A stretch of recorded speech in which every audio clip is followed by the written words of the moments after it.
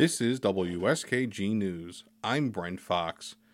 The New York State 2023 legislative session has officially started, and lawmakers are expected to tackle issues ranging from a crisis in affordable housing to improving public safety. Karen DeWitt reports. The first day of the session was devoted mostly to ceremonial actions, with lawmakers electing new leaders, pledging bipartisanship, and putting off their differences until later in the month. A special shout out to my outstanding supermajority. That would be you.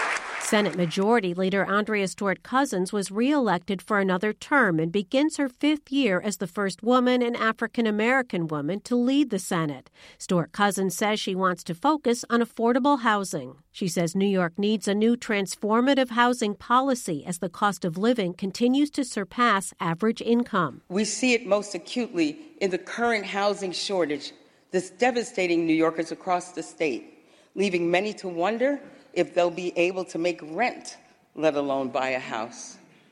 The current market is failing to provide adequate supply. New York's crime rate became an issue in the 2022 election campaign, and leader Stewart-Cousins and other Democrats came under pressure to rescind the 2019 bail reform laws. They ended most forms of cash bail. Stewart-Cousins says solving the crime problem is more complicated than that. And we understand that perception is powerful.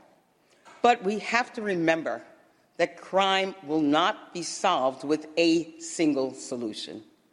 Public safety and justice can go hand in hand. Republican Minority Senate Leader Robert Ortt was also reelected. He jokingly contrasted the voting for his position to the troubles House Republicans in Washington are having deciding on their new leader. See, Republicans can elect a leader on the first ballot. Ortt continued to draw a contrast with the political gridlock in Washington, saying he wants to work together with Democrats. He says the people who elected him and the other senators are depending on them to work together in a serious manner. That does not mean that we simply are here to oppose anything that comes out of the majority. We are here to do the job that we were elected to do by our constituents. Ortt, who represents the Buffalo area, says during the Christmas blizzard that killed at least 42, people did not care if their local or state officials were Democrats or Republicans. They just wanted government to function and to help them.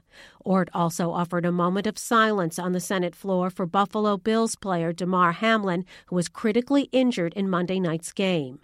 In the Assembly, Speaker Carl Heastie won't be giving his opening remarks until Monday. So welcome and thank you all.